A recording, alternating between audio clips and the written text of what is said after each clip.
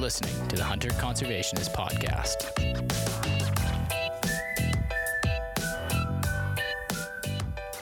So one of the things I notice from the wild episodes, and because you duplicate some of the stuff with really nice photography on social media, I notice when you guys are out hunting in northern Alberta and it's cold and it's snow and everything. So Jeff has got like Carhartt coveralls on, a wool vest and jacket and some kind of like warm thing. Kevin's got these canvas oil rig type gear and stuff on and super bundled up, and you can tell it's like layered up because the sizes are probably a little bit big to accommodate some clothing underneath it, and totally understandable. It's cold, in the north during hunting season. And then there's John, and there's like a foot of snow, and I'm looking at him and he's got a pair of Carhartt pants on, just like regular pants, a plaid shirt, and then your Big Bill archery wool jacket, toque and some mitts.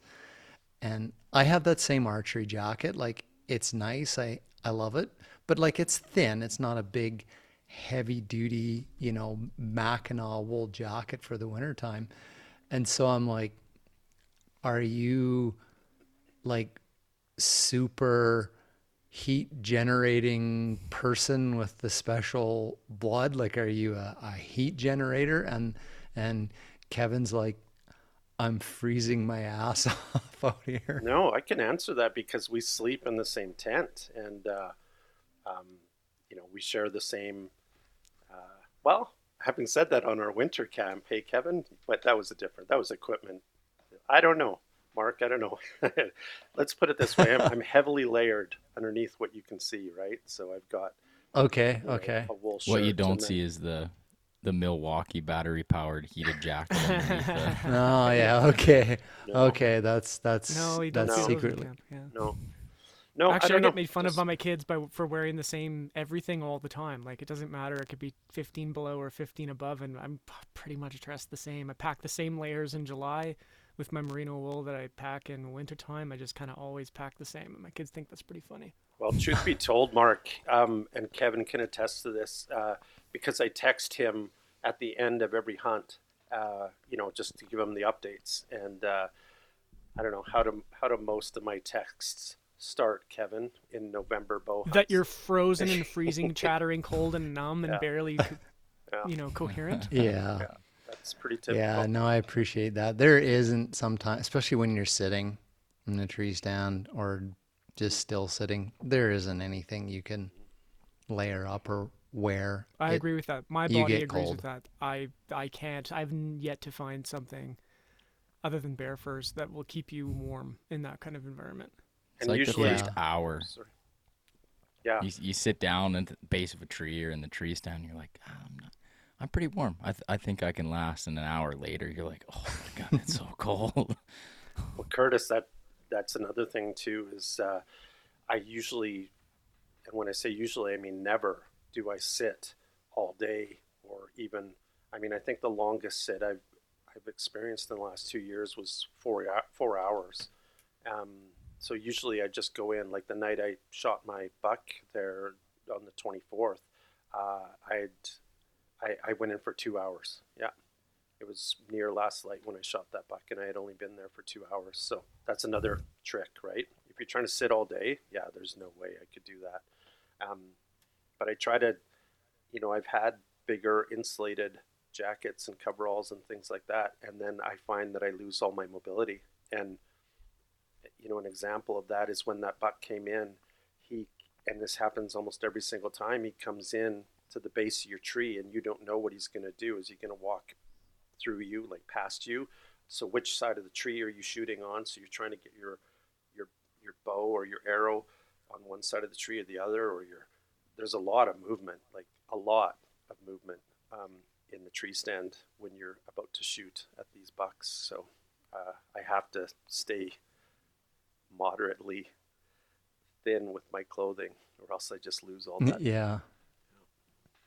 Yeah, no, totally. I know that feeling of the balance between not being the Michelin man up in the tree stand, because there's not a whole lot of room there to start out with. Even like your back, like you can't even sit comfortably if you got too many layers on.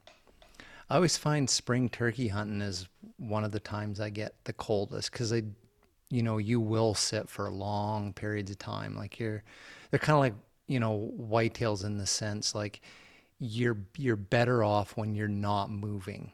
Like just they're moving around and feeding, and the longer you can sit and tolerate it, it's like your chances are improved.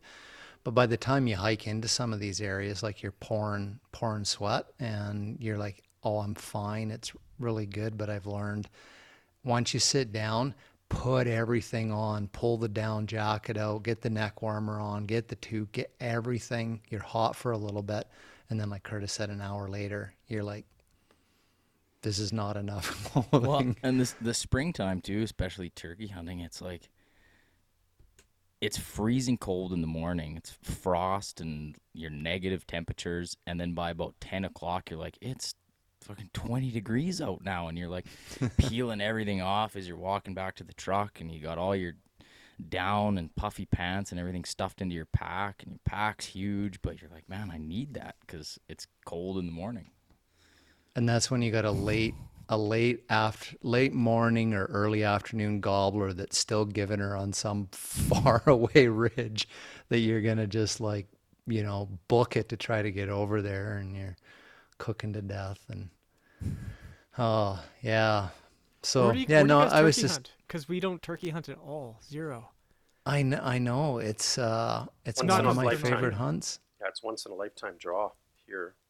Yeah, I think Wow. you guys should come over here one spring and play with wild turkeys. Is that in the I've done it Fernie in area? Ontario, but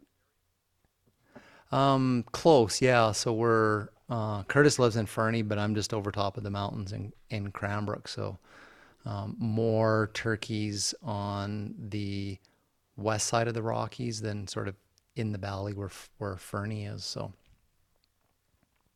definitely you've seen done them in there. Ontario? Yeah, I've been turkey hunting for From the Wild with a chef out in Ontario once. Oh, okay. So I have some kind of read on what that hunt is like, but we just don't. I've got my draws in for Alberta, but I don't know, I'm priority 7 or something like that.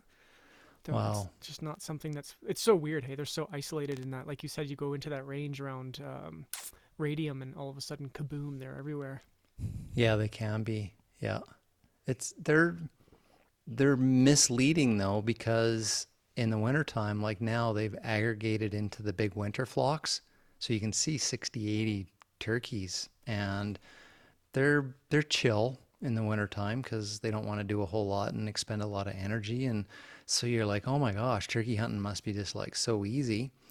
Even in preseason scouting in the springtime, the strut will start in like late February or March, and you go out ahead of the season, and like you get into these huge flocks, and it's absolute chaos. There's like gobbling and squawking and yelping, and like toms and jakes running in every direction, and like it's just like it's barnyard chicken chaos. And then just before the hunting season opens up, the big toms come in, and one pushes a few hens off here and off here. And so these big aggregate groups break into these little, 3, 4, 5 groups. And then they disperse across this big massive landscape. And then now the hunt's on. It's like becomes the needle in the haystack. And elk are the same way here, big winter herds. Then in the fall, like you can hunt for a week and go like, there is no elk in this part of the world. So, but no, man, you guys are welcome to come over here. Like, I mean, it's just a non-resident upland game bird license, and Oh, really? Wow. yeah, Pretty That's inexpensive. surprising. You wouldn't have to ask me Yep. twice, Mark. That's one of my bucket lists. That and blacktails.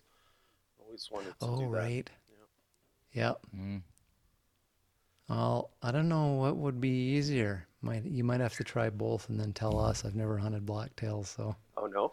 But Don't have to no, go as far turkeys for are. turkey. turkeys are amazing. So we just had turkey breast for supper last night and tonight. So one side, one lobe, I cut it into like 1/2 inch flat steaklets, pound them and then bread them, and then just quickly coat them with a bit of olive oil. It only takes like 13-14 minutes to cook them. And so one lobe off of the turkey made, I think, 12 cutlets. Wow. So that was supper for my wife and I last night, and I had like 3 cutlets. I had one for lunch today, and then I had one for supper tonight, and she had one. So there's probably still a couple left over. That makes it worthwhile doing then, hey? Like, oh, it does. I just was under the impression that, and these are what, Merriam turkeys? Merriam's? Yes, yeah. Merriam subspecies, yep. See, we raised Merriam's, Kevin, those turkeys that you and I butchered, those were Merriam's. Oh, yeah. Whoa, that's going back a few years. Yeah, hey. So we can get them here and just farm raise them and butcher them ourselves. So, and I guess they were pretty big sized turkeys for sure. We had them for Christmas, and but to portion them up like that, I wouldn't have guessed that they'd be so many meals. Oh man, I've always found it. Yeah, it's amazing. Like, it's bigger than a goose breast. Like the turkey, probably twice the size of a goose breast. And I always like separate them out because thighs, legs, wings, neck, they got to go to the slow cooker. They need all day to soften and pull apart. They're not like the domestic ones in that sense. But the breasts are from the wild birds are every bit as, tender and juicy and stuff as a domestic turkey. So, oh man, it's not even the new year yet, and we're talking about turkey, spring turkey. It's like, hey everybody, it's Mark Hall, your host, and it's Curtis Hall, your co-host. The Hunter Conservationist Podcast is brought to you by the community-minded Alpine Toyota in Cranbrook, British Columbia. Fully stocked parts and services for all makes and models of vehicles. They have 7 service bays and a team of licensed technicians, and they are well known for their off-road outfitted Tacoma 4x4s, which would be pretty sweet for getting you into some spring turkey hunting spots. You can buy tires for all makes and models, including off-road and winter tires. Again, off-road tires, get you into all those hunting spots. Big supporters of Ducks Unlimited. Big supporters of us. So they're very conservation orientated. Thanks to Alpine Toyota for being our title sponsor. Cool. Thanks, Curtis. Hey, everybody. So we're joined today by John Schneider from Alberta, host of the Food Afield podcast, and one of the main, say, character actors or persons. Definitely not acting. Talent. Talent, Mark. One of the main frontline talent stars of From the Wild series, which is our favorite outdoor show, Curtis and I. Oh, we love thanks. it. And also on the show, back on the show, welcome back, Kevin Kossowan, creator of From the Wild series. Good to be back. Thanks for having us back. Yes, thank you. And half the time you're in front of the camera and half the time you're behind it. Yeah, I'm behind it way more than I'm in front of it, but because that's what I do for a living. I have to point cameras, and then I have to go home and edit all the things and write all the music and do all the editing and all the post-production, all that stuff. So it takes a long time behind the scenes. Yeah, totally. I can appreciate that. And then John and Jeff are like, hey, what are you doing? Yeah. Yeah, want to to go ice tonight? fishing? Like, yeah. So yeah, really excited to have you guys on the show. John, it's great to meet you in nice to meet person. you guys too. I guess we'll call this person for sure. We'll maybe get into this in part of the discussions, but I love your podcast because it's it's like just like this. It's not like this where it's kind of in this setting. Like you do it out in the field, and it's just kind of like things are happening. You can hear the sound, you can hear the fire. Um, like you hear Kevin, like he's up close, then all of a sudden he's like, well, I got to go over here and do something and check the fire or whatever. And so then he's like, you can hear that he's gone, a little ways away, and or you're by the stream or whatever. And I love that because it's like I don't know where else or who else is doing that. I don't follow a tremendous amount of podcasts, but yeah, we'll get into like your thoughts behind that show, but I just want to let people know. I think it is one of the more unique outdoor platform podcasts that are out there because it's just, Yeah, thanks, Mark. it's like the From the Wild show, but you can't see anything. Yeah, So you're just interesting. listening. And if you watch the show, then what's neat about John's podcast is, for me anyways, then I'm putting a picture to that. Oh, I can picture the tent. Oh, I can picture that. And I can this and I can that and, and sort of thing. So it's more mentally stimulating for me. Interesting, So. because it's also kind of some almost behind the scenes too, because the podcast's often being recorded in on our shoots for From the Wild. So there's certainly lots of dots to be connected if you're paying attention to both programs. They're interconnected heavily. Totally. At times. So there's no chance for something to slip by. If you try to edit something out, then John puts it in the podcast and makes sure the truth gets out. Well, we coordinate some things. I mean, there's sometimes when I want to talk about something, but maybe Kevin is wanting to premiere that idea or that topic on the episode. So we respect each other, and conversely, Kevin will oftentimes come up with ideas for my show, like, hey, why don't you record this? Or we'll be having a conversation. He'll say, dude, where's your recorder? This is a good conversation to have. So yeah, we respect each other's art, I guess we'll call it, and try to work together on that as much as we can, for sure. No, you guys are doing a great job. We joke about it. Our hunting camp is AV Club. That's what we do. It's just AV Club. It's like, it's great stars tonight. Go get the cameras and get the time-lapse stuff set up, and let's record some audio. And yeah, it's a big jam session of AV stuff when we're in the field. That's for sure. Oh, that's cool. Oh, cool. And you don't have to worry about any missing any assignments. No, exactly. You can just do whatever you want. It's like freedom. Yeah, Well, totally. we remind each other too. Kevin's better at that than I am, but he prompts me at times to don't let him forget something, and vice versa. So yeah, you're right, Mark. It helps when you got two sets of eyes looking at something. It definitely is helpful for sure. Oh, cool. No, I'm very inspired by everything you guys do. So, so one of the things I want to kick off here in conversation as well is kind of your whitetail season this year. I mean, your whole hunting season was just like, I think you guys must probably feel like you've right from spring.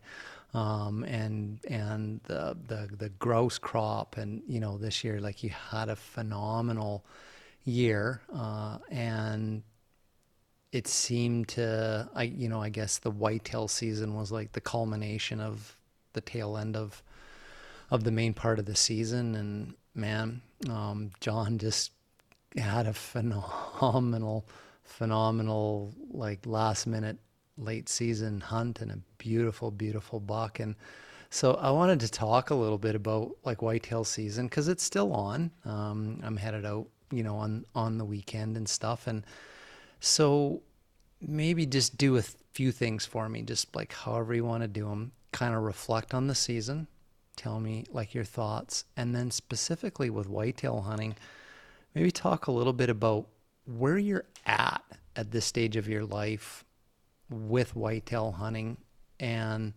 what did you learn this year, like specifically with that. John, what are your thoughts? Well, that last question is really easy to answer because it's something that I've sort of struggled with for, for years. Is, well, how do I put this? I guess in my previous bow hunting career, I was focused entirely on trophy hunting, and so it was literally just grinding it out to try to get a crack at the biggest buck I could. Then taking a break from bow hunting to start my business and move the farm and things like that. The last 2 years have been a struggle, wanting to connect with my traditional archery equipment again, and not knowing, falling in between the cracks, so to speak, of trophy hunting and just put something on the ground because you need to get back in the game. And this season, I was able to, with Kevin's help, just sort of nail that down. I'd set 2 goals for myself, and it's funny, I recorded that in September, and I was just editing it today, that I had 2 goals to shoot the biggest deer that I could and the smallest deer that I could. Yeah. And so that's, I think, where I'll be from now on is, that I want to trophy hunt for the freezer, and then I want to quote unquote trophy hunt for the fun of trying to connect with a big buck. So, right. So goals are very important to you in hunting, like kind of pre-thinking out, like these are some things I would like to do. Yeah, whether I think this season. For me, I know Kevin has thoughts on this as well, but for me, goals are important. And sort of throwing a monkey wrench in that is that through Kevin and Jeff, I have developed a love or an interest in rifle hunting. I've always wanted to harvest a deer with my shotgun. I still haven't done that. So I find myself maybe even a little conflicted at times with what tool do I use to accomplish some of these harvests.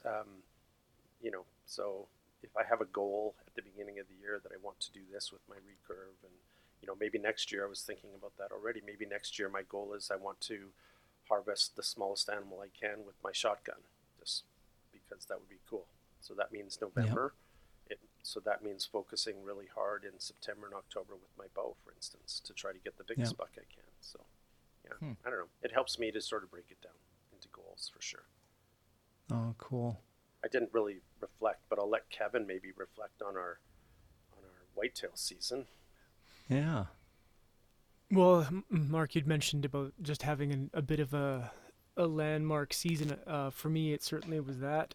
Starting, like you said, in the spring, we had a pretty epic bear hunt. And then for me, it shifted. I was on the ocean for a month sea kayaking. So I was catching lingcod off my kayak and catching salmon like crazy. Just like I had a killer year in the summer, and then a busy fall with hosting people again. I guess for the first time post COVID or during COVID, having Melissa Finn out from Ontario and Chef Blair Lebsack back out in the field. So there was a bit of that where my hunting objectives were shelved, but we were still achieving what we needed to. So both Mel and Blair harvested whitetails. And then it was my turn, and John and I put into the bush in October, and it's a tough time of year to hunt whitetails where we go. There's no question about that, but at the end of the day, I filled an antlerless tag and got some early season whitetail in the freezer, which is always an objective for me. I'm always a fan of that late September doe that hits camp. That's just so great because we have fresh venison that just really kind of gets you back in the headspace and in the mood to eat it and just excited about that ingredient again. And then when it comes to, I've gone through a pretty big evolution, I'd say, in the last 14 months, kind of last season and this season, a big change in how I'm approaching whitetail hunting, largely because of hanging out so much with John and his process that I was like, well, I want to do that. I want to approach it largely in the same way, but with a rifle. And then I got into rattling last season. And I rattled in a mule buck and I rattled in a whitetail buck, and a friend of mine shot the whitetail that I rattled in. And so this year my season ended when I rattled in a couple bucks in one morning, like deep in the bush, and I shot one of them. And, it's a pretty exciting way to hunt. a big heavy lesson last year, I'd say, is that boy, we're sure all built different in how we like to be outside. And some people love sitting and will just sit all season, every day, and they're just pumped about it. And if you make me sit for one day, I'll poke my eyeballs out with the nearest sticks on the trees because I can't stand it. But what I do like is I like walking. So when I was rattling, it was like take a position. I do a lot of scouting beforehand, but then take a position in an area that should be decent.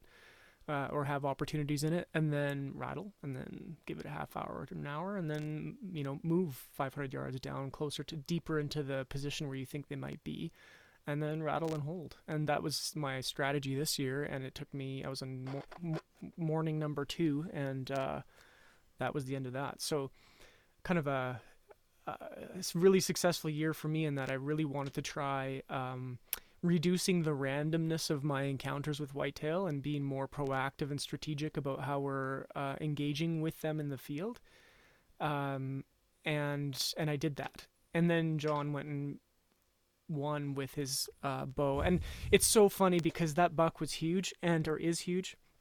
And I was almost bummed that it was so huge because any buck or any deer that John would have harvested with his traditional gear would have been such a huge win. But I think it's distracting when it's like, oh, it happens to be this gigantic buck.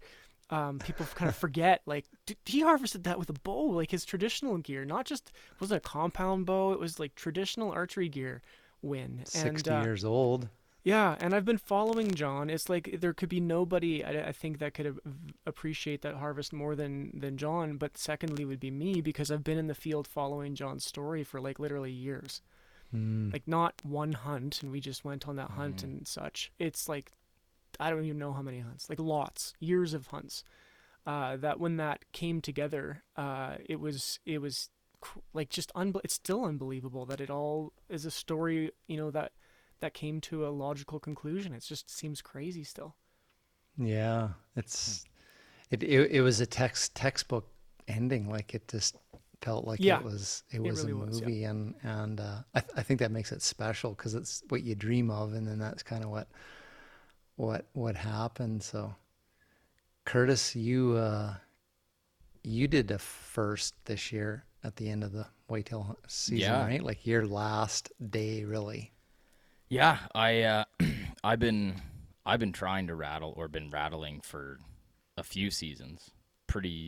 I usually spend the first part of the season on elk, and then I kind of switch to mule deer in the high country, and then I love the late season, late November whitetail, and so I usually switch to that. And the last couple weeks of the season, I rattle, and I've never had a buck come in.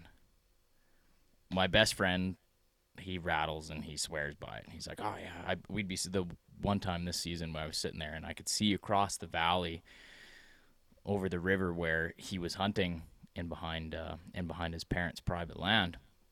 And I was with my girlfriend. I'm like, seeing anything? He's like, yeah, we've rattled like 4 small bucks in already. I'm like, oh God, like nothing. And it was frustrating because I'd like sit there and I'd rattle and rattle and rattle and nothing. I'm like, I don't think rattling works. And I remember, I remember this year I was sitting out and got down. I'm like, oh, this is going to be a good spot. If he's going to come down this trail, it's kind of like I got nice opening behind me, so he's not going to come around. I got the wind blowing in my face. I'm like, this is perfect. And I was like, rattle, rattle, rattle, nothing, rattle, rattle. And then I'm kind of sitting, and nothing happens. And I just kind of got a little bored, and I just pulled my phone out, and I was just checking through some messages, and I actually saw your post where you said I wasn't a believer in rattling and something like that, and then all of a sudden it came together, and I remember sitting there, I'm like, oh, well, that's just bullshit. Like, there's I'm like, I was convinced the rattling didn't work. And on the last day of my season, it was 2 days before the close of the season, kind of my last weekend before I had to go back to work. I went out with my dad in a spot that I've been hunting for the last few years, and lots of buck sign, and I've seen lots of nice bucks in there, and sat down, spot that I'd seen a buck the day before, and rattle, and nothing, and we kind of pull our sandwiches out and start eating, and then we hear a little noise behind us, and I spin, and it's like, there's a buck looking at us. I'm like, oh, shit, it worked. And anyways, made it happen and got my whitetail for the year. So Oh, first right buck on. that Good I for ever you. rattled in, I was Me too. that Right was on. pretty cool. It's So pretty exciting. I'm a believer now. Sure converts you. And Yeah. I read some research. I did a really heavy deep dive last winter, reading almost everything that I could possibly jam into my head on the internet about whitetail hunting, and there is a lot of stuff on the internet about whitetail hunting. And one of those pieces was that I'm going to get this wrong, but if you find it, you should dig into it. There's some research that's been done in the United States. I forget which university, but they did some rattling research to with tagged deer and spotters and towers and all kinds of stuff to count how many bucks when you rattle. If there's a population of 20 bucks, how many would come in, and to do stats. And it was something like 60% of bucks would, I'm going to get all this wrong, but something like that. 60% of bucks would respond, but that half the time the hunter on the ground wouldn't see them. And so if you've seen one buck that came into you, you've had way more, and I'm convinced of it by this point. That when I shot my buck this fall that I rattled in, I had rattled one more in a different position, but I heard 2 or 3 of them around me. There was crunching and cracking going on that I was like, oh, that's got to be a deer. And then sure enough, one of them on one side pops his head out. But there's, just give that some thought. Like, how many are you blowing up? Totally. Yeah. Totally. Yeah, from a little bit of my heritage with just bow hunting and then hunting at a tree stands is you get much better vantage points with that. So the second, I've killed 4 Pope and Young bucks now with my recurves, and the only one that I haven't called in was this one this year. But I've watched 2 of them come in from 300 yards away kind of thing as I've been rattling. So you really see their behavior at play when you're elevated. So yeah, that is true. It is. And then again, great... here in Alberta, hunting, when you're rattling whitetails, you're doing it in November. And there's been plenty of times when we've been hunting and it's -20 or -25 or whatever, some ungodly number. And so the sound really travels. And I remember I shot the blind buck back in the early 2000s. He had one eye that was opaque and blind. And he was a big Pope and Young buck. And I could hear him coming from, like a quarter of a mile away. Right? As soon as I had put the antlers down, I could hear the across the hard-packed snow. Yeah, so yeah, it really works. Yeah, it's changed my life, and insofar as we're playing, and John can attest to this. We've got a couple spots that we're hunting where if you get on your boots and leave the trail, and you walk 500 yards, there's like no hunting pressure, like zero. So these bucks aren't hearing other hunters rattling. It's not like elk calling in a busy elk area where they get wise to bugling or something.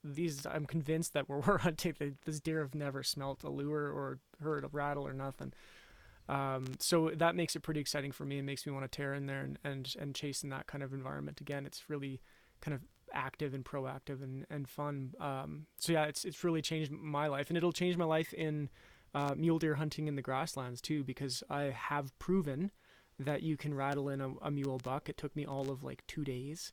I just didn't get a shot because there was a bunch of brush and such. But and really, I find rattling mule deer, like when we were down there doing that, there's not much support. Let's put it that way. Everyone thinks you're a bit crazy. Like, why are you? That's not how you kill a big buck. You kill a big mule buck by driving around, and then when you see it, you shoot it. That's how you kill a big buck. And I'm just kind of bored of that style of hunting, I guess. So I'm looking forward to rattling in mule deer in the grasslands too in the coming years. It'll be a lot of fun to chase them that way instead of the randomness. Oh, exciting! Yeah. What have you guys learned about like the actual antlers that you're using for rattling? Like, have you tried big versus small, Yes. old versus hard? Yes. What's the ticket? John needs new antlers is the ticket. Yeah, I think we've been talking about this exact topic because you've been having trouble, John. Well, I never used to have trouble, but for the last 2 years, so Kevin says I've been trying to bow hunt for years, and he's not lying. That's true. I have picked up the bow for certain episodes of From the Wild over the last 4 or 5 years, but I don't know, just in the nature of filming the show or the nature of where we were or who we were with. It wasn't very serious efforts put in, kind of thing. So it's been the last 2 years that I've gone, okay, this is how I used to bow hunt deer, and this is how I'm doing it now. And Kevin's been a great support of that process change. So really, it's been 2 years, and over those 2 years, I just haven't. I don't know if I've rattled. Well, I've rattled in 2 bucks in the last 2 years, and they were both this year. Whereas Kevin, you've rattled in what, 4 now, or at least. So he's out rattled me 2-1, and he has quite large mule deer. Is it from a deadhead or are they sheds, Kev? They're sheds. Like they're old, weathered. Mule deer sheds. They're all broken up now. That's how hard I rattle. Yeah. I smashed them apart this year pretty bad. I actually got to replace them. And my rattling antler is from a buck that I shot with Kevin with my rifle. I'm gonna say 3 years ago. Hey Kev, something like that. Yeah. And it's a small 8-point, like I don't know, size-wise, I don't know, not Pope and Young, but not small either. It's a mature, 4x4. Kind of inside the ears, basket buck kind of size-ish. Ish. Yeah, maybe a little bigger than that. But, I was I had recorded some audio of me rattling this fall, and I was listening to it today, editing it, and I was like, these things sound so tinny and light and weak, and I was just bumping, like Curtis, you'll appreciate this. I was just bumping the bass on this, trying to get them to sound like I knew what I was doing and I wasn't some rattling newbie or something. And they just couldn't do it. They sound horrible. Maybe that's just the recording, but yeah, when I hear Kevin's rattling, it's a deeper, thunkier sort of sound for sure. So I'll be looking to upgrade my antlers, and I don't know, I've formulated a lot of theories in my mind as to what that is, what that might be. I think a lot of these big bucks just can't be bothered to hear. They hear 2 little dink bucks fighting, they're not going to leave does, or they're not going to leave whatever it is that they're doing to go referee some fight with 2 squids, right? Mm-hmm. They want to hear, 2 sort of dominant bucks going at it, and then they'll come in and show who's boss. So that's the only fully agree, theory. John. Yeah. And most people would say don't use heavy antlers because you're going to scare away a lot of the kind of medium, smaller size bucks and see fewer bucks, which entirely might be the case. I don't know. But I don't care. I'd rather see a bigger buck anyway. So I've been challenging them with big antlers. Yep. Kind of a sidebar is that I rattle in whitetails with mule deer antlers, and the one mule deer buck I've rattled in, rattled in with whitetail antlers. So I don't think it matters, apparently, what species you use of antler. Well, I use a set of moose antlers, just kind of little sort of 3-point moose antlers, and nothing came into those. So maybe don't use moose antlers. Maybe mule deer. I used to actually give seminars on how to rattle in the States when I was back in my outfitting days. This is before the internet, and so we would travel the outdoor show circuit in Michigan and Pennsylvania and all over the U.S. And over the years, enough articles get written about you, and or books or what have you. They ask you to start speaking, and of course, every week that we had hunters come up with us, we would give them that seminar on the first night. Okay, here's what you need to do, and here's how you prep your gear and whatnot.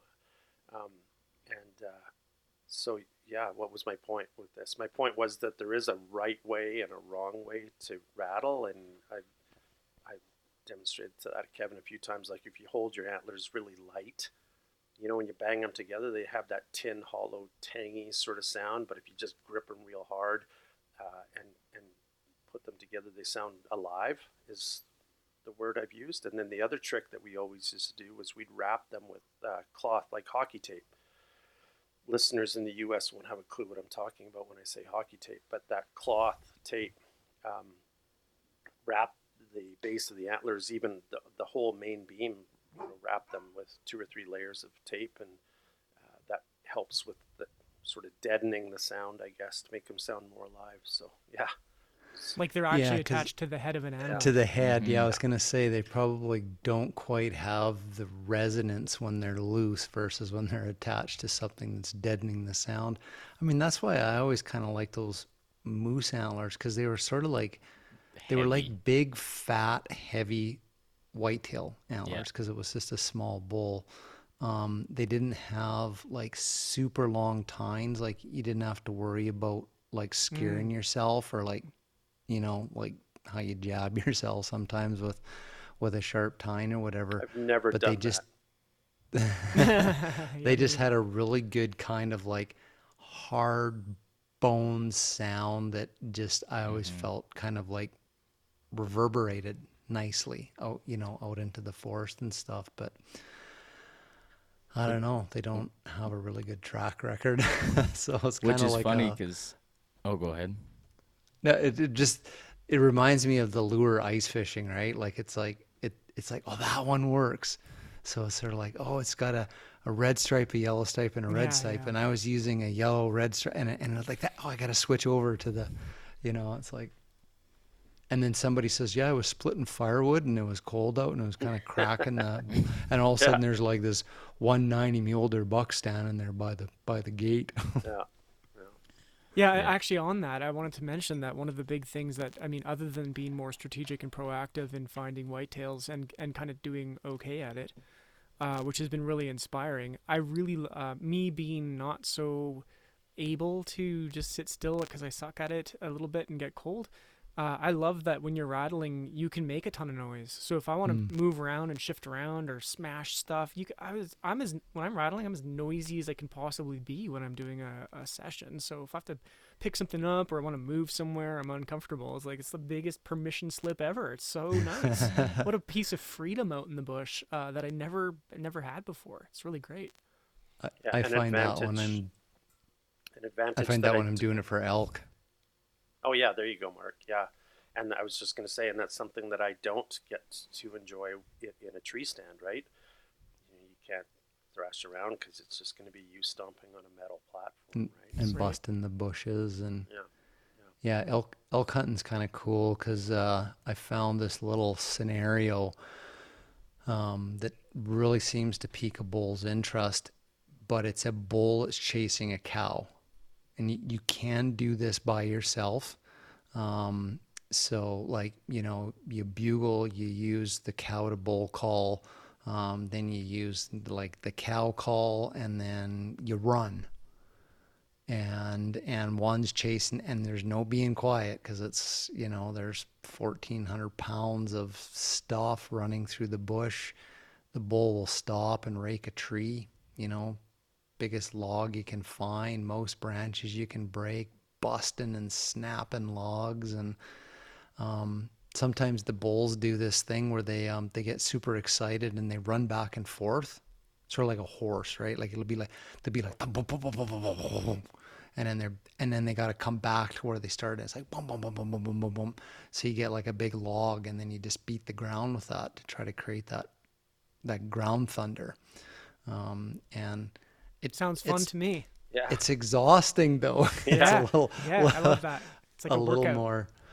But the single hardest thing about that tactic with elk, which a couple of years ago I did the whole thing by myself, beginning of bow season up in the high country, and the bull came back because I kind of bumped him and they moved into the forest. And so I ran this scenario, and then here he is coming back. I could hear him coming, then I could see the antlers coming to the tree, and then it's like, well, I gotta like find somewhere to get a bit of cover and get ready. And then everything goes dead quiet. And so this bull's coming along and he stops kind of like in the trees and he's looking, in this little wee opening, and he goes like, okay, where's these other animals? Like I know there's at least a couple here, and it's dead silent. And I actually had the bull come out, and I was by like an alder bush, and he was on the other side of it, and he had his head laid back and his eyes rolled back, and they've got this big white eyeball like between the leaves, like on the other side of the tree from me. And it's like I couldn't make a sound because then he'd like know I was right there. But it totally blew the whole setup because the bull got weirded out. He's just like, and if he stepped out into the opening and he didn't know where, he didn't make eyesight of this other bull, he could get like a dozen tines driven through his rib cage, just blindside him out of the. So he finally just got weirded off and left. But that was a downfall of elk hunting, anyways, by yourself. Is that at some point you got to stop and pick your weapon up and. Yeah, I've had really good luck rattling the deer. I don't have tremendous experience with this, obviously, this being my second season, but I've done a couple in each season. And one thing that I was surprised at is how much time they give me. And for reasons, I don't wear camo, and so I'm just a dude with like out there. And when my buck came in this year, I didn't even have my rifle in my hands. I had to bend down and pick it up, and he gave me all the time. And the first buck that morning that I rattled in, I could he was at 25 yards, and I paced it out after, and he just didn't care. He sat there for probably 10, 15 minutes, and then moved over a bit to try and kind of figure me out, and couldn't figure me out. And so, yeah, I don't know what it is. I guess I've just had some good luck on that front, but I don't disagree with you that they're not gonna put. Well, generally the bigger guys, I imagine, are not gonna push in too close to you without scoping you out first. And that's back to the. I'm curious how many bucks I've rattled in that I haven't seen, because I'm gonna guess it's a few. Yeah. Well, that one that Curtis got, it was just all of a sudden like there it was standing there looking at us, and it was like it had to have come from some distance, and other than one little crack, it was just all of a sudden like, whoa, there's like a buck standing there looking at us, like almost caught us with our pants down because we were trying to have lunch. And so I can totally appreciate how one might come in. I would say twice my rattling sessions lasted all of like a half hour, where like you just move into position, rattle, and boof, there's a buck. So I can't believe that you can do that, but you can, which is really cool. Well, and we have the. Well, I was gonna say Curtis. we got the curse too. Anywhere that you got, which is pretty much everywhere in North America, where you have squirrels. And you'll sit there and you'll rattle, and then you'll put it down and you'll be listening, and you'll hear the like, was that a buck or was that a squirrel that just dropped a pine cone? And then you hear like the scurrying. You're like, oh, okay, that was a squirrel. And then you hear another noise. You're like, was that a squirrel over there? And so it's like, were they squirrels when you heard that noise, or was that actually a buck that was coming in? And it's. I love that game, and I only ever assume it's Squirrel a big game or animal when I hear that big crack, that undeniable. I won't tell John. I think I heard one, unless it's like crash, like something like that. That would take a 200-300 pound animal to make that noise. Yeah, but they can sure come in quiet too. Yep. I've had, even this year, not necessarily rattling, but I've had animals come into me within 20 yards that I had no clue were there till I saw them. So it's pretty interesting to. No, totally. Those big animals can move that quiet. Even moose. I've had that happen. Yeah, I rattled in a moose this year. I forgot about that. Wow. That's got to count, right, Kev? It counts. Yeah, that's on your scoreboard for sure. Absolutely, I'm taking it. I know what you mean about a moose. I think a couple of years ago, I think it was spring bear hunting. And I was standing looking across a little creek kind of in a forested area where it was, it might be a kind of a bear poking through there. And I turned around and there was a moose standing behind me. Oh, no like way. Literally like 6 feet. And it kind of went, whoa. And I went, whoa. Wow. But it was coming along up the same trail that I walked on, and just turned around and John, in your experience, rattling out of a tree stand, does it make a difference, like that the height that sound's coming from? Is that anything you've ever experienced where they're No, I don't think so. Not? No, I wouldn't say so, Mark. No. I mean, one of the things that I always talk about when I'm rattling is you start out low and slow, just in case there is that buck, 60 yards out or 70 yards out that you just don't see, because if you just take your antlers and just thrash them together right off the hop and that buck is 50 yards out, you'll blow them up, right? Scare the shit out of them. Yeah. So for the most part, when I'm rattling in a buck that, is several hundred yards out. So yeah, no, think it makes a difference. I've Okay. I've had them come right in to the base of my tree, well, as my buck did this year, but I hadn't rattled him in. But yeah, he was right at the base of my tree, sniffing my boot prints at the tree. So yeah, no, no, doesn't seem to matter. Doesn't seem to matter. Well, Yeah. that's good. That's good to know. Now, one of the other things I wanted to get you guys to talk a little bit, because, I mean, you probably know outside of, your circle and certainly our beliefs as well, harvesting antlerless whitetail deer seems to be a controversial subject. It seems to bother a lot of hunters.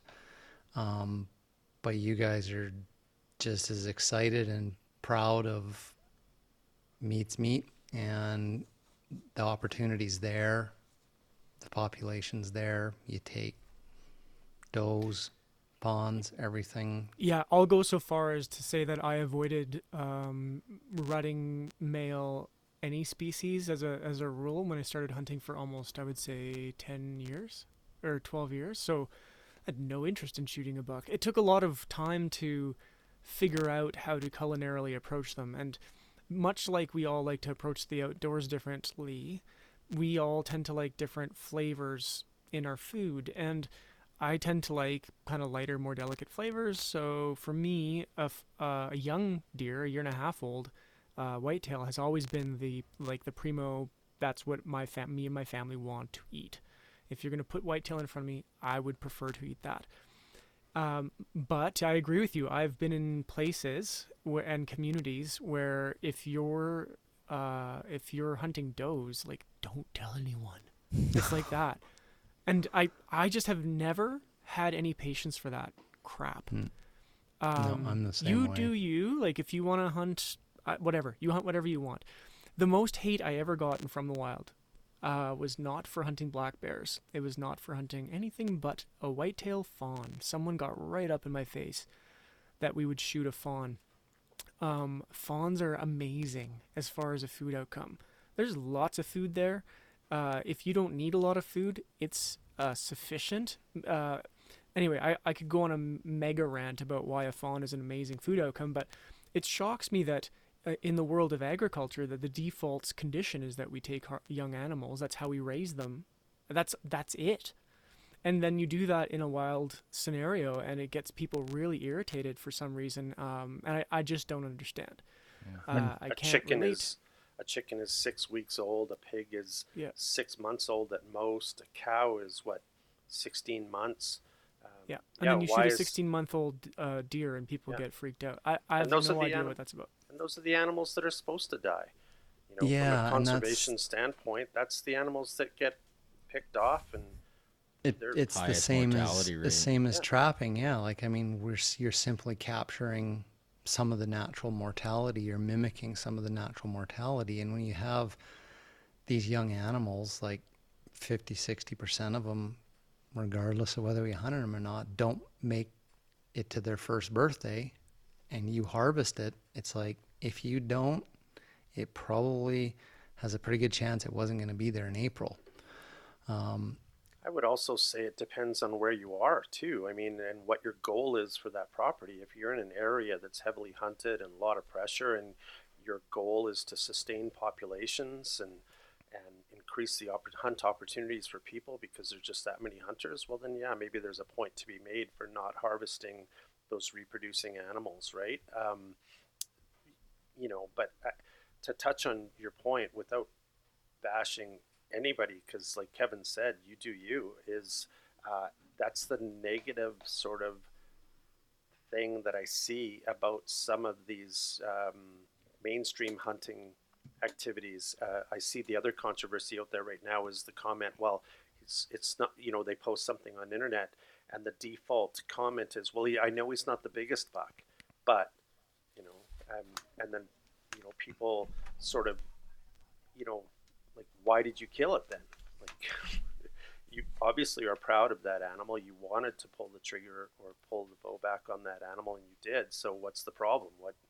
Why are you instantly defaulting to a position of, well, I guess I had to kill this animal, or I'm not very proud of this animal, Yeah, it's Yeah, definitely a negative aspect of it for sure. that is strange for sure. And you asked about my goals and some of my strategies for whitetail hunting. I mean, that's one of them. Is we're empty nesters, and my wife is mostly vegetarian and certainly doesn't enjoy eating game meat. So it's just me. And so if I can harvest a fawn, which is the ultimate food outcome, it's not a lot of meat, so it's something I can handle myself. And then, if I happen to harvest a buck later on, which isn't probably not going to happen every year, then, I can worry about that later. And like Kevin and I have all sorts of friends that will take wild game if we want to disperse it. And, Kevin and Jeff both pile through the wild game, right? So there's always opportunities to, nothing ever goes to waste, I guess, is my point. Yeah. On my take on it is one of the places I get the most grief for shooting does, again, which is I just don't, I can't relate, is in one of the wildlife management units where chronic wasting disease is a particular problem, and the biologists are trying to get does out of there to the extent that they gave me 2 tags for my one this year. So there's kind of like we got to save the population mentality in places where it's like, no, actually, we need to get some of those deer out of there. And I will always trust the biologists. And I grew up in a culture that was very anti-biologist. Like, they don't know what they're doing, the government's got it wrong, and blah, blah, blah. It's pretty common. And the biologists are making these decisions for actual science reasons. And sometimes they're handcuffed with budget and resources, or always handcuffed with budget and resources. I get that. So their job, the outcomes aren't always perfect. But my point is that if I'm able to get 6 tags as a hunter in Alberta for mule deer and whitetail deer, and I want to, and I do, my family can eat that many, not all of them will be bucks. There would be 1, maybe 2 of those that would be buck tags, and the rest are antlerless. And I truly, when it hits the dinner table, I don't care. And like John said, how am I impacting the resource in the boreal forest that's like 300,000 square kilometers of whitetails by pulling out a doe? Like, I don't think that is impacting that resource at all, actually. One hard winter would have way more impact than all of us hunters combined on that resource up in the boreal forest. Absolutely. So to me, I don't know. I just don't get it. Like John said, I can see if you had a small population on a highly managed property, okay, cool, good, do that, manage that population. And from what I've read, that's definitely a thing. But we don't live in that place, and that's not our reality. Where we hunt in the south, they're trying to get deer out of there. And where we hunt in the north, you couldn't make a dent if you tried, because there's just too much forest. Yeah. There seems to be a bit of a difference, too, in attitudes towards what we're talking about in the little communities with regards to what weapon of choice you have. Like, I know in traditional archery, traditional bow hunting, there's none of that at all. Like, if you shoot anything with a recurve or a longbow, that is your trophy, and I don't see any issue at all. I don't know, maybe Kevin, like in rifle hunting communities, it seems to be less pressure in that regard too. Like, I see lots of people killing does and fawns with their rifles that I don't think they get a lot of heat, but yet with compound bow groups and communities, I think there's a little more of that. But I could be wrong, but that's kind of my outside observation of it. So I don't know what that. No, I would kind of agree a little bit with that. And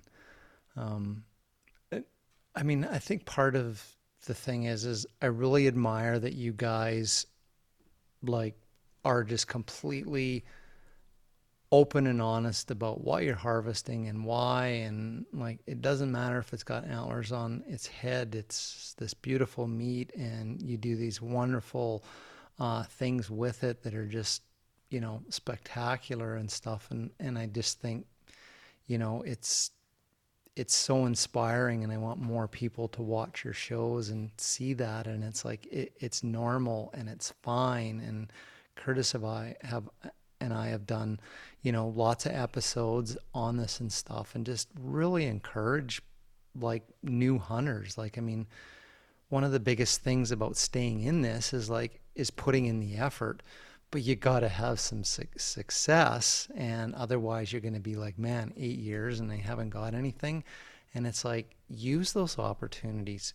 You know, you're probably going to see more does and whitetails in a day than you're going to see bucks. So it's like, if you can, try hunting some small game, like, you know, and I've always advocated for anybody. It's like, if you have the chance, it's a great opportunity, and kind of like, don't worry about that rhetoric. And I I had a agree. young fella from Nova Scotia that was just trying to learn hunting on his own. He writes in quite a bit and stuff, and we'd been talking about this very topic about, you know, like, it's okay to harvest does. And it was just like, he wrote in and just kind of felt like this huge relief, you know, to hear that from other hunters. It's like, yes, go ahead. To Like, me, it's easy to understand where that's coming from, because we have, just the collective have perpetuated the, I don't know, just perpetuated the want to shoot a bigger animal. And that's okay. That's cool. But there's just not a lot of shows, like you've said, that we're talking about. Yeah, but what about that doe and that fawn and that ruffed grouse and that mushroom and stuff? And so that is where we've kind of, you know, dove into, and I would say it's because it was easy wins. We had a very limited production calendar, and always kind of have. When my kids were a lot smaller when we started From the Wild, so we only had 3 days in the field to like find something, make it dead, butcher it, and cook it, and be in the field and do all the things of camping and all that stuff that needs to get done. So we kind of also didn't care. It's like, that buck over there is meat, and that doe over there is meat, and that bird over there is meat, and is there a fish around? We literally do that. Like, that's totally normal for us. Is there fruit to pick? It's all food, and it's all fine.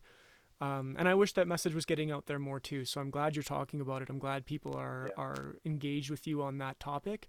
I hope that we're able to continue that messaging, moving forward. I think the challenge for us is that we've always been such staunch advocates of that it's a bit confusing, I think, right now for people following the series, that we are chasing bigger animals now. Like, what? Weren't you guys like the non-trophy dudes that were cooking all that fancy food stuff? But one, we figured out how to cook them properly over the years, and then through dry aging and just different cookery techniques with stuff like neck meat, which you're all very aware of, and then just kind of, I don't know. For me, I was harvesting whitetail on the regular. I shoot a lot of deer every year, and it just became kind of an interesting layer of difficulty level on my whitetail hunting that I was doing. So it's kind of I don't know. It's a fun strategy game, I guess, which sounds bad, but that's really appealing to me as I evolve from a novice hunter to a more experienced hunter. It becomes interesting to go after more difficult prey, I guess. I can build on Kevin's point, and it's something that we discovered together, is like, what is your food outcome desire? And so if you want to a la ficelle an entire deer leg, well, you're obviously not going to do that with my buck or Kevin's buck, because that's going to feed a Viking army. But you can do it with a fawn leg, right? And conversely, if you want to eat steak sandwiches from flat irons, well, you're not going to get that cut from a fawn, because it's going to be the size of a perch fillet, as opposed to a big buck. You're going to actually have some of those flat iron steaks, and and Kevin alluded to the neck meat. It's my favorite cut of venison now that Kevin has taught me and shared with me how to cook this food ingredient. And again, my fawn neck, I ended up just chopping, like making into chops. So, I've got like 2 pounds of neck from that fawn, but we had 16 pounds of boned out neck meat from my buck. And I think Kevin's was even bigger than that. So wow. You can even just break it down into what do you want to eat. I love that phrase, food outcome. Yeah, I'd really like to champion that more. and get myself and others thinking about that in the terms of your hunting goals is the food outcome. Amen. And then it's like what fills that, right? So Well, and it's just as that's hard. a really Sorry, Mark. cool. No, go ahead. No, Sorry, I just didn't mean to cut it's a you bumper off. sticker. There is a, and it's almost just as hard to, like if I'm trying to target a fawn as I will every year, that those encounters are almost as rare as it is to try to kill a big buck, right? They just don't happen, especially bow hunting. Um, I can think back on all the times I've had a fawn under 20 yards versus all the times I've had a buck under 20 yards, and I'd say it's You probably can't about, rattle in a fawn. yeah, it's about the same, yeah, if not a little more on the buck side. So it's Yeah, still a yeah. challenging I think outcome. I agree, John, and I think that it's a bit sad that the idea that hunting for a food outcome should be the principal objective, and that you should give some thought to kind of what you might want to cook with that, how much volume, how many pounds of meat you might need. That's an innovative way to approach the thinking about hunting is kind of a bummer. And that's not to say that lots of people don't think about this. There's lots of people who know I can eat a side of elk a year or whatever. There's lots of, I'm not saying that nobody thinks about this, but the fact that we are in this community are having that conversation that this is something we need to think about a bit more than other things is, it's kind of weird. Mm-hmm. I mean, that's how I think of black bears in the term of food outcome. Like I'm from a food outcome black bear perspective, I am more interested in kind of the 4.5 to the 5.5 foot bears, as opposed to like the 6.5, 7 footers, right? Like I'm just kind of, they're a bit more sinewy, and it's a little more challenging. You can cook differently, but the things that I do want to cook with my bear meat, it's better off to be a smaller, medium-sized bear than a tank. So I feel that way about, to be clear, I feel that way about whitetail. If I had to choose one, if I had to shoot one deer a year, it would be 1.5 year old whitetail deer. Yeah. And that would be what I would harvest every year if that was all I could do. Yeah. That's cool. That's the best food, in my opinion. You just got to grind all of it up into sausage. Yeah. I'm with you, Yeah. Curtis. So I want to shoot those big tanks. Yeah. Yeah. 120 pounds of sausage this year. Yeah. Well, I mean, you guys are lucky because if Jeff's making your sausage and stuff, you know how authentic it is. Or if you're doing it yourself, I always get a kick out of people that are like, "Oh, have some of my mule deer sausage I got back from the butcher," and it's probably like, "Yeah, it's got some of your mule deer and some of his elk and some of his deer and some of like it's." On this topic, one of the new projects for me this year is at our base camp where we do some teaching about field cookery and mixology and stuff. I've put out a big game cookery full day intensive workshop with a chef and myself teaching people how to actually cook a big game animal or how we would approach it.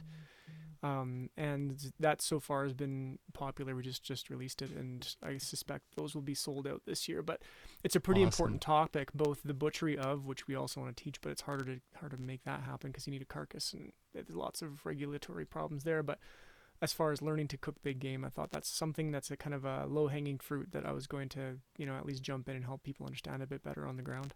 No, absolutely. That's great. That's great. And people nowadays seem to eat that up, right? Like learning about about butchery and cooking. So I mean, well, yeah, and I think that fantastic. there's a lot of people that I would challenge you to find a singular hunter, including myself, who you could find that would be like, no, I'm gonna know exactly what I want to do with that game animal, and I get it right every time, and I never want to try anything else. Like, no, most people would probably want to up their game, or they get handed packs of wild game from relatives that hunt every year, and they don't really know what to do with it, all that kind of stuff. So there's a lot of people that kind of fit in that category. It's not just the people like me, but and again, that food outcome thing can expand to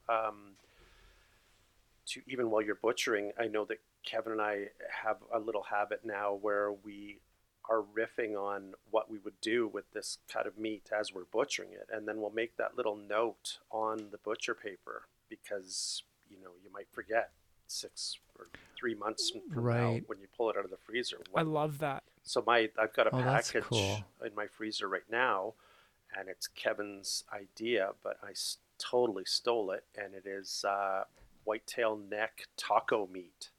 And Oh it's, yeah, from the sternocephalic muscle. yeah. So Yeah. so little Oh, things that's like very that, cool. and yeah. And then the other thing too is just riffing on cooking.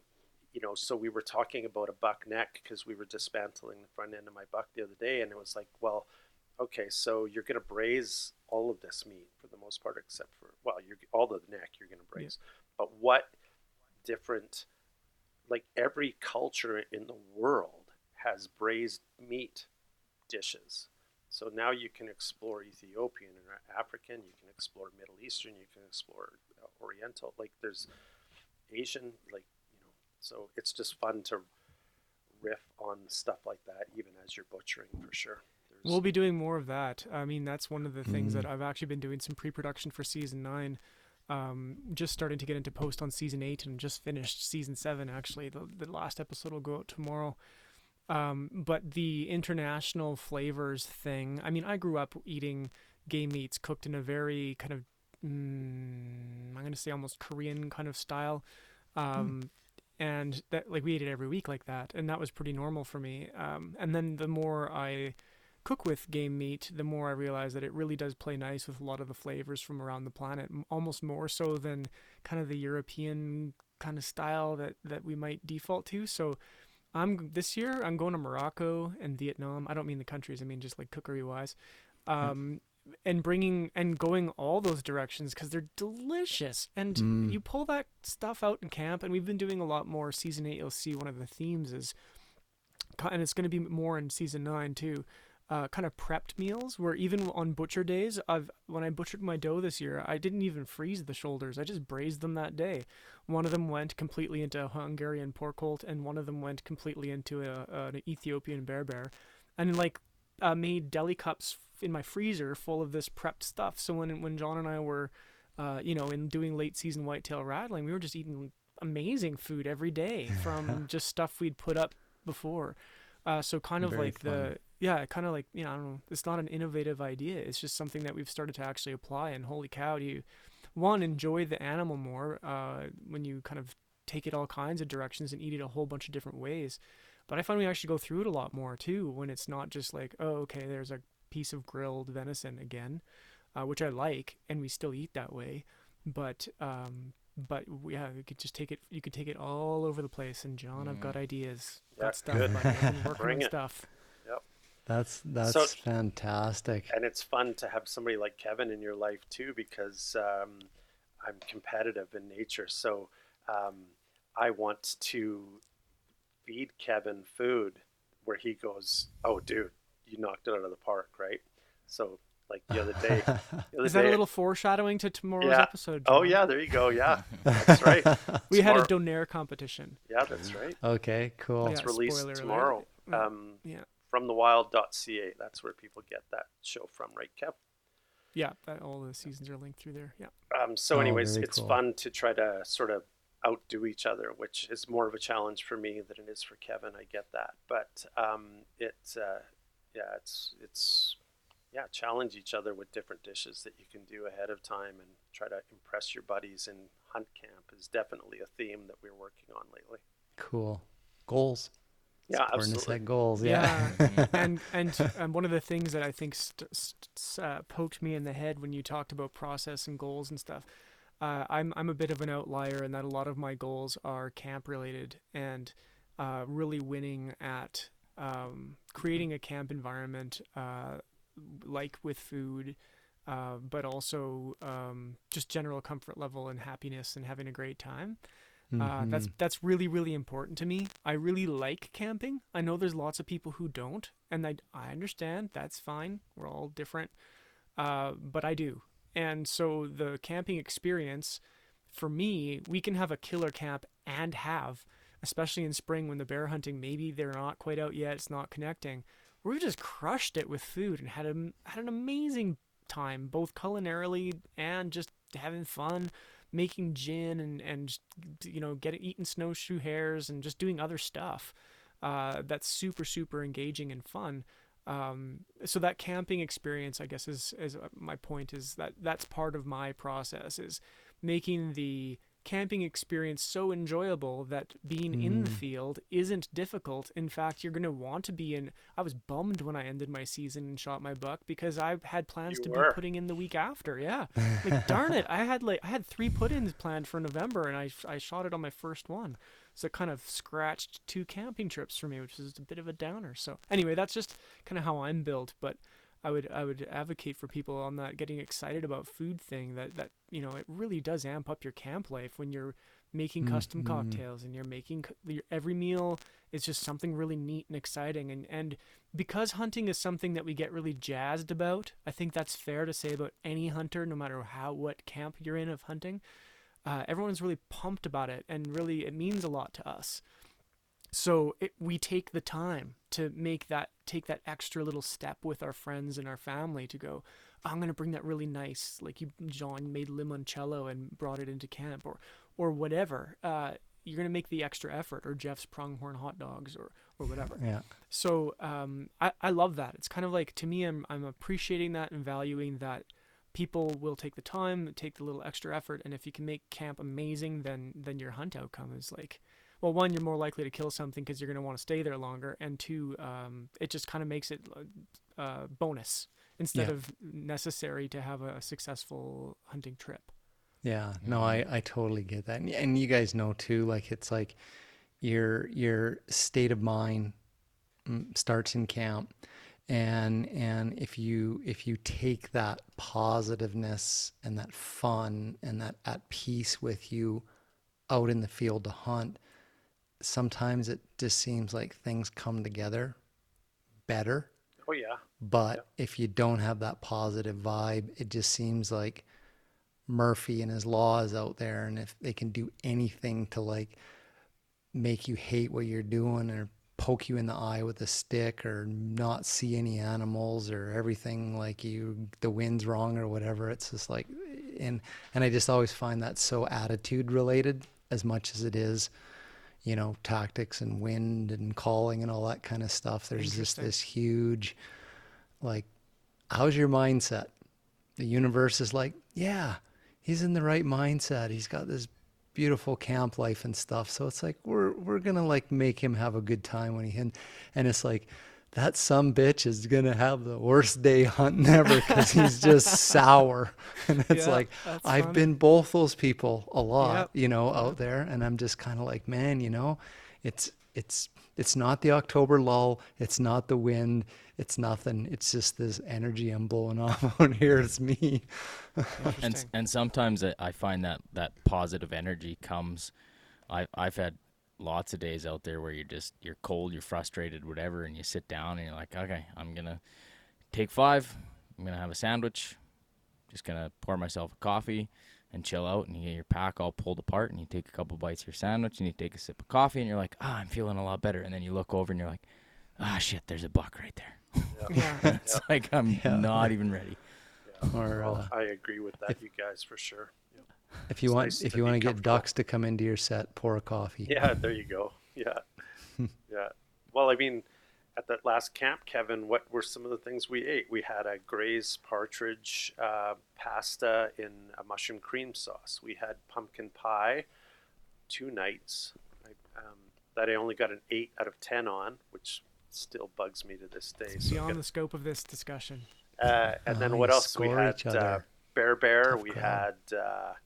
what else did we have, Kevin? I mean, gosh, we ate well. So. I don't know. I mean, that particular camp was crazy because I ended up, I had to do some work in Hungary, filming the winemaker there. Yeah. And so I actually filmed part of the episode in Budapest and in the Tokaj region of Hungary to go collect paprika that I brought back, and then made a Hungarian dish with the whitetail doe I'd shot the trip before for the episode. So yeah, I mean, we're kind of crazies. I get that. Like we're deep end. But it's so fun. And if you like cooking and you like food, most people like to eat good food, then it's not hard to be inspired to want to eat good food every meal. And I think, John, that's maybe the innovation in the last few years. Is it used to kind of be, the series used to be kind of like, let's hang out in the bush and go hunting or fishing. And then at the end, let's try and think of something cool that kind of speaks to our adventure here and our adventures outside. And that's cool. That's great. And we still do that. But I think what it's evolved to is, we got to eat like 3 times a day. And we're going to be here for 3 days. So we've got 9 meals that can be pretty darn cool. So that's a lot of opportunities to feed our friends some of our favorite stuff we've worked on in the few months, and to eat some of their delicious food. And everyone has a different cooking style.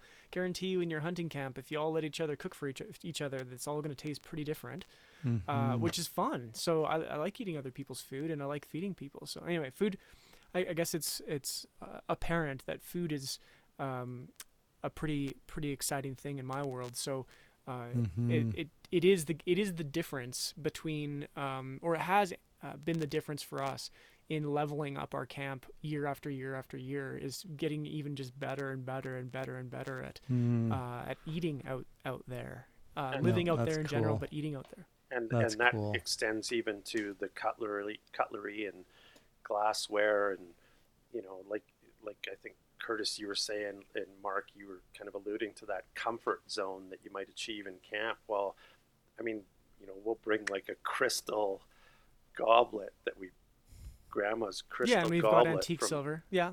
And copper.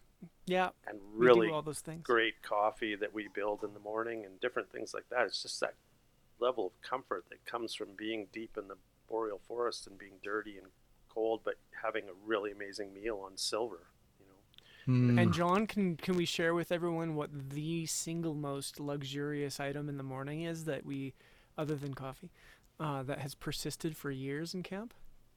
Oh my goodness! Yeah. Oh gosh. Yeah. This was Kevin's innovation. Go ahead, Kev.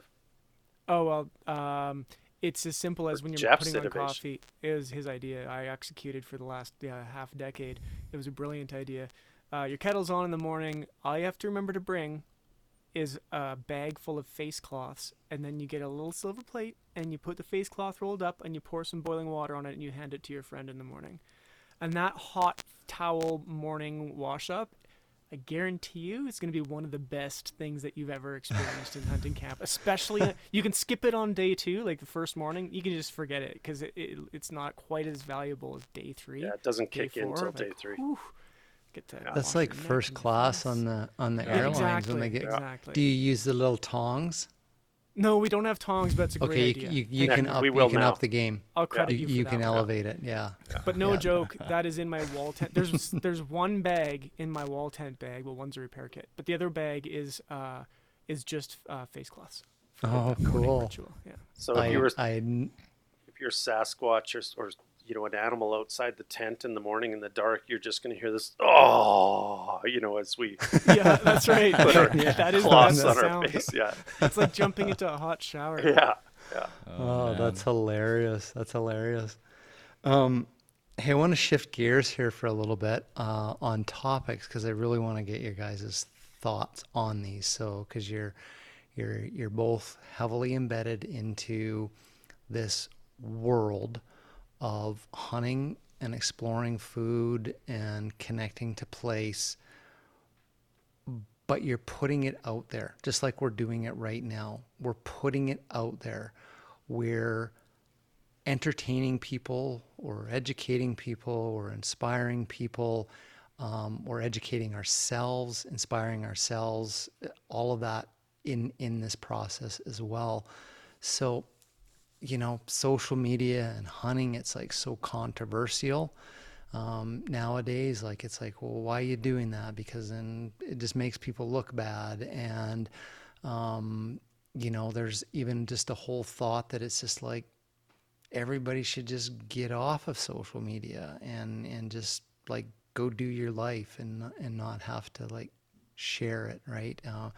And offend somebody and whatnot, and even just kind of layered into that a little bit is like just all this controversy like about the platforms that we use, Instagram, Twitter's, Facebook, all of these things. They're doing stuff that's like not good.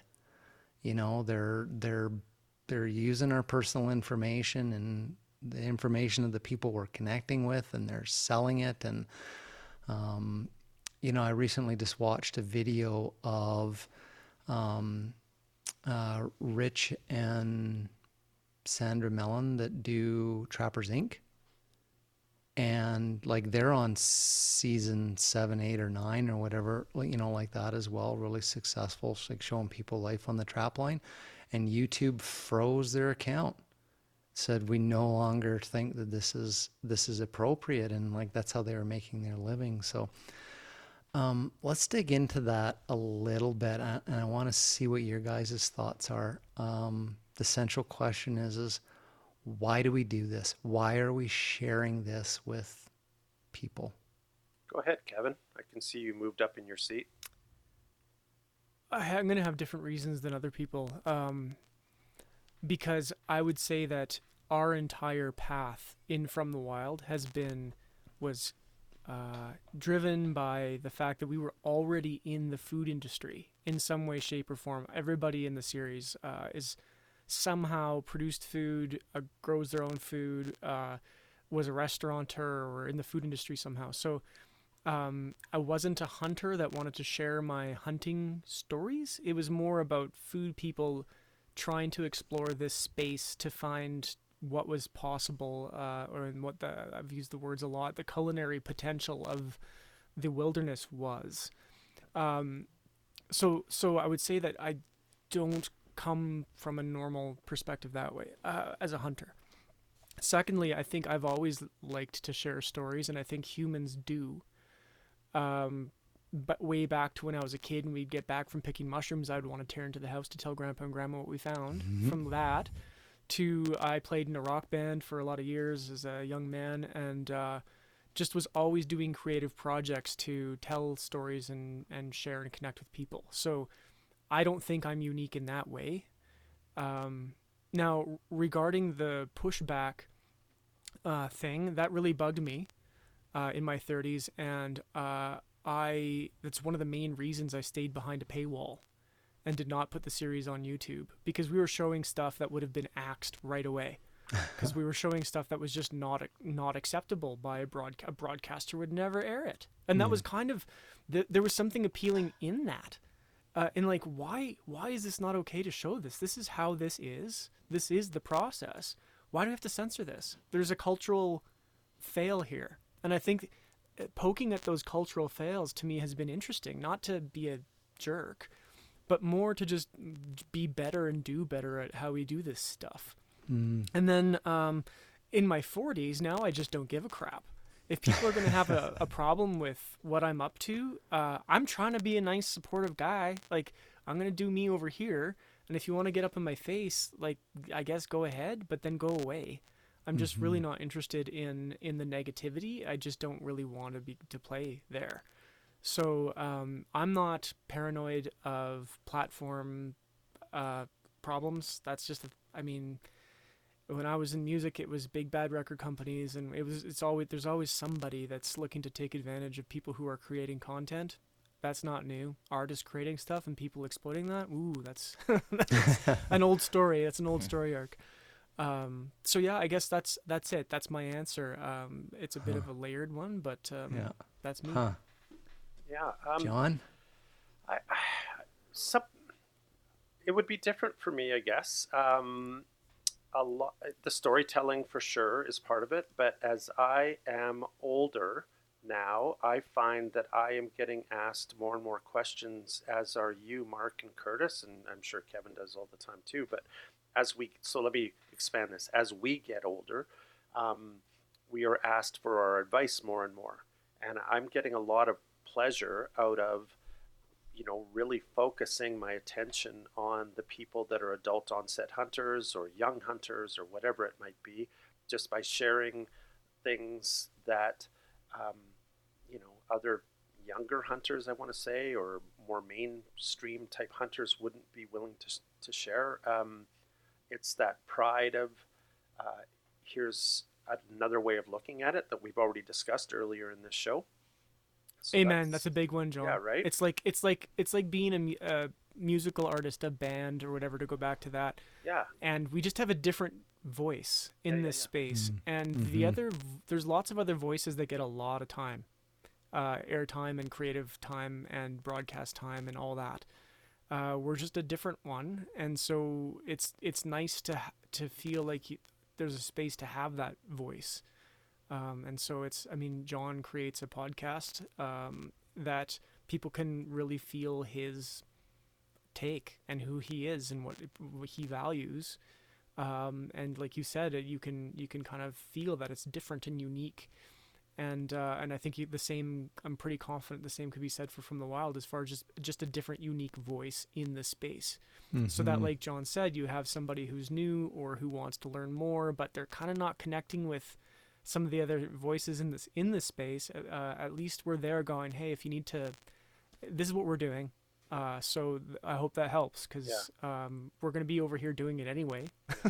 And one big, huge motivator. Sorry, John, I should have let you keep going, but we talk about it all the time, is the actual simple documentation of our lives is really important to us. So From the Wild, for years, we've talked about this, that I don't care if one person watches this. The person I care that watches this is 80-year-old Kevin. When I can't go, that day I can't get in the bush again, but I can watch all of my hunting adventures for 20, 30, 40 years. Or my kids, who can watch younger dad doing the thing when he was in his 30s, or whatever, is so much more valuable than another purchase or than a bigger buck. That's so much more valuable that it's become a heavy underlying theme. And we talk about it. We mention it almost like every year, that this is why we're here, is to document this for ourselves. And we're sharing it, but that's almost because the sharing of it facilitates the documenting of it for ourselves. Yeah, absolutely. As far as the owning of the material, I have really focused on that in recent weeks, as Kevin has his entire career in exactly what you had said, Mark, about how when you put your stuff out there on Instagram or Facebook, it isn't yours, and it could be taken away at any time. So I've focused now on my website, and I really want to go back to that sort of sharing, and I'll probably fail at it because it's going backwards, I suppose. But I want to try at least anyways to redirect people to content that I want to produce, that I'm paying for the internet space to put it on. And so the only person that will ever be able to take that down is me. So that's the way I'm sort of going to try to go around Interesting. that. Yeah. You know, like my podcast for season 4 is about to go behind a paywall as well. And again, I thought long and hard about that. How do I do this Patreon and other formats? And I thought, no, I'm just going to treat it like music. So that's interesting that Kevin brought that up. I'm going to make a podcast. It's going to be my piece of art that I'm going to offer for sale for a very low amount of money. And if one person buys it, well, then great. That's one more person that is buying it right now. And I don't have delusions of grandeur that I'm going to be Joe Rogan. It's just, here's, I'll still create some free stuff as well, and put it on the same platforms just to try to maintain that level of what's the presence, Yeah. But trying to own more of my stuff. That's a goal for sure. Okay. No, those are definitely, very cool perspectives. Do you guys think, like, inside, do you feel like part of your character is that of a teacher? Like you're wanting, like, to show people things in a way that they can learn from it, going, oh, well, that's how that's done. Or I never would have thought of, like, doing a campfire in a steel tube as opposed to a hole in the ground. Like, do you ever think about that you're kind of like explaining things and transferring some knowledge because you've learned this stuff, throughout your life? I'm going to answer this. Do you think about it in that sense, that you're teaching a little bit? I don't. So I'm really curious what Kevin will say to that. I look at it, so my thing is I never do how-to videos or how-to posts or how-to. I do how we or how I. And it's not, the other sort of mindset that I have, I guess, is that I'm still learning too. And I get taught things all the time. And my goal is to, my joy in life at this age that I'm at is to learn stuff. And I want to see how steep I can make my learning curve on any given aspect of my life. So I don't really look at myself as a teacher at all. I look at myself as, here's the stuff I've done and here's how I've done it. And I hope you have a better way, because I'd love to hear it. So yeah, that's my sort of take on it. Huh, cool. I'm sure it teaches people because it's experience that I have, but what do you say, Kevin? Well, two things. One is that for From the Wild specifically, it was never ever intended to be a how-to or to teach much to. And I had a lot of people ask me to do more of it, and I resisted that for a variety of reasons. One is the same sentiment that John has, that I just didn't feel like an expert, especially early on, to be teaching anybody anything about anything. So there was that. However, I'm also a self-directed learner, and I know not everybody is. So I feel that I'm putting something creative out there that's got lots of inspiration spots for people to go, what did he just do? What did that guy just make? Or not me, but like some guy on the show or some gal on the show, like, what did she do? To get them excited about possibilities and like, oh, does that mean that cocktail was the best cocktail we've ever made? Like, no, but we made it out of like the tree right there. And maybe it was one of the best cocktails we've ever made, and it was out of the tree right there. So that's what I want to get people excited about. And I think if you can excite people about it, they'll learn a lot on their own. Now, big line in the sand, I also do workshops all year, and I'm doing more and more and more of them over the years now, teaching people how to cook in the field, teaching people foraging plants and fungus. I'm not teaching hunting. We'll be teaching people big game cookery, like I mentioned, and we'll be doing a wild mixology full-day workshop this year. So that is explicit teaching, where I am like the instructor guy. Yeah. But a lot of that still is opening people up to the possibilities. And I think that's maybe one of the lessons of John and I were talking recently, that From the Wild Season 9, we're going to cross over the line of the 100th episode, which is a lot of half-hour episodes. Like a lot. Wow. We've learned a lot or I have for sure in that stretch. And so now I feel like at this stage I have some knowledge to share, not that it's like John said, not that it's like, oh, I know I'm not the personality type, and I have friends that are. I'm not the type that's going to, well, this is how you do this. You'll never hear that from this guy ever. But I can tell you what this chef I was in the field with did with that. And I can tell you what I've done with that. And I can tell you what I'm excited to do with that. But what you do with it will be completely, biased by where you're coming from and what you're interested in, what excites you.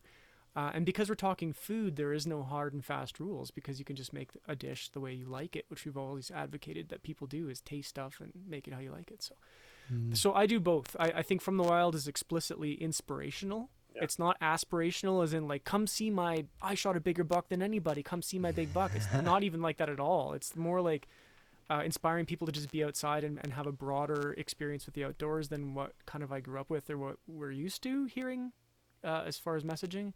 And then like actual explicit, like I am here to teach you today, where that's the transaction I have with people and they come to our camp. Inspiration, that's the right word, Kevin. Just, Yeah, I thought about that with you, John, too. Like, you're getting people excited to kind of get caught up in your stories and your adventures, to get them think about, man, I want to work with that bird, or I want to go on that hunt, or I want to do something like that. Or I can't believe you can shoot something with a traditional bow. Maybe that's something I want to get into. Those are the cogs I'm hoping we're stirring with people. Same with you, Mark. I mean, it's your work's the same. Yeah. I've always felt what you guys do is defined by inspirational. I mean, it's influenced and changed things that Curtis and I do.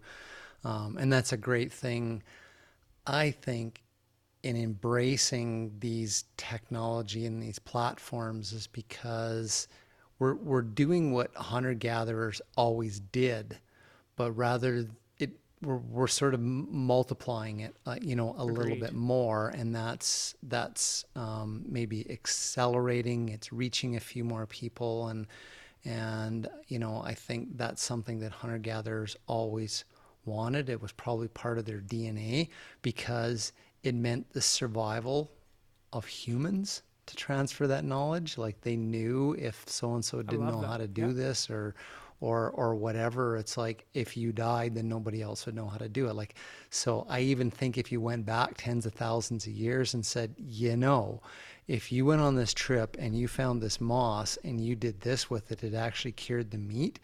You could use this little thing, and it's like half the people on the continent that you've never met are going to know about this and your species. They would probably go like, damn, yes, I want to tell all these people. So I agree. I think we're just embracing something that is innately human. I think where it crosses the line too is, and I felt this a bit with my buck because I was just so excited about it. So I know I posted 4 or 5 pictures of it, and so people can look at that and go, well, there's a guy who's really proud of himself.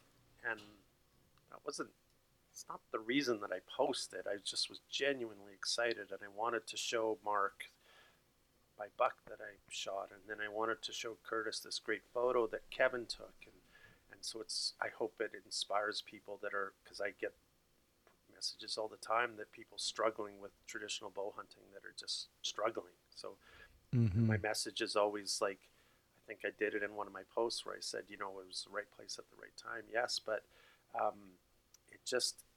it's hard until it isn't, is one of my new favorite sayings. And it can happen at any minute, and it'll usually happen within a couple of minutes. You're, like Curtis said earlier, you're just sitting there having a really bad day, and 2 minutes later, you have the best day of your life, right? And that can happen at any given time. So that's the inspiration that I am going for when I share, successes of a big bear or a big animal. I like what you said there, where it's hard until it isn't, and I think even like from a day-to-day thing, as well as like your whole hunting career. Specifically, more for me, like I'm a big fly angler, and I was a fly guide for 7 or 8 years, something close to that. And I remember when I first started, it's like you struggle, and you're like, man, I cannot catch a fish, and you really don't notice. It's not like a light switch where it's like, oh, now it's easy. You kind of like, I look back, and every day that I go out, it's not that it's easy, but it's like, it's easy. You're not like frustrated. You're not struggling with anything. You know where everything is. And it's the same thing with hunting. It doesn't happen overnight, but like in 10 years, you look back and you're like, okay, now it's easy. You're either you're comfortable with just how much you suck, and you're like, you've kind of accepted that, or no, I hear you, man. I mean, I'm able this year, my mule deer that I was able to harvest, I shot 2 out of the same herd, and I did like a 700-yard stalk on them and got to within 60. And then the second one, they didn't even know where I was when I shot my second deer out of that pocket, that group. And that's not something I could have done. That's like the accumulation of 100 encounters that taught me, okay, I think, okay, your head's down, I can move now. Okay, there's a draw here, I'm gonna follow it. Okay, I'm gonna crawl because she'll see me. The guard doe is gonna see me if I blow it. So there's all these little accumulations, and I really do agree with. I'm just gonna be like, yeah, high five to both of you about like, yeah, there is a time where it does start to get easier on your trajectory, like broadly speaking.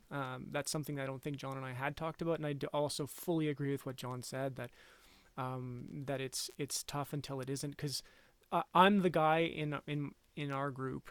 I'm the brain that's usually the calm head going, it'll happen. We just have to, are we doing all the right things in the right ecosystem at the right time? Yes, we know that logically that we're doing the right things. Then it's just apply more time. Like just do it again and do it again. And that can get tough. John, you can get bummed. Your bear podcast was like that. You were like, I came out here a day ahead of time, and it's like, I've only seen one bear, and man, this is like the worst thing. And then Kevin comes out and he goes, I've never had a season where we don't get a bear in the springtime. It'll happen. You get a little change in this, and all of a sudden, boom, boom, boom. And John's like, no, it's not. This is the worst thing ever. It was, like just joking, right? Like, no, it's not. This is hunting bears is stupid. Stupid. But that came across in the bear podcast episodes so beautifully. So. Oh yeah, Kevin's always talking me off the ledge with stuff like that. This is hunting sucks. Well, it's good to have that balance.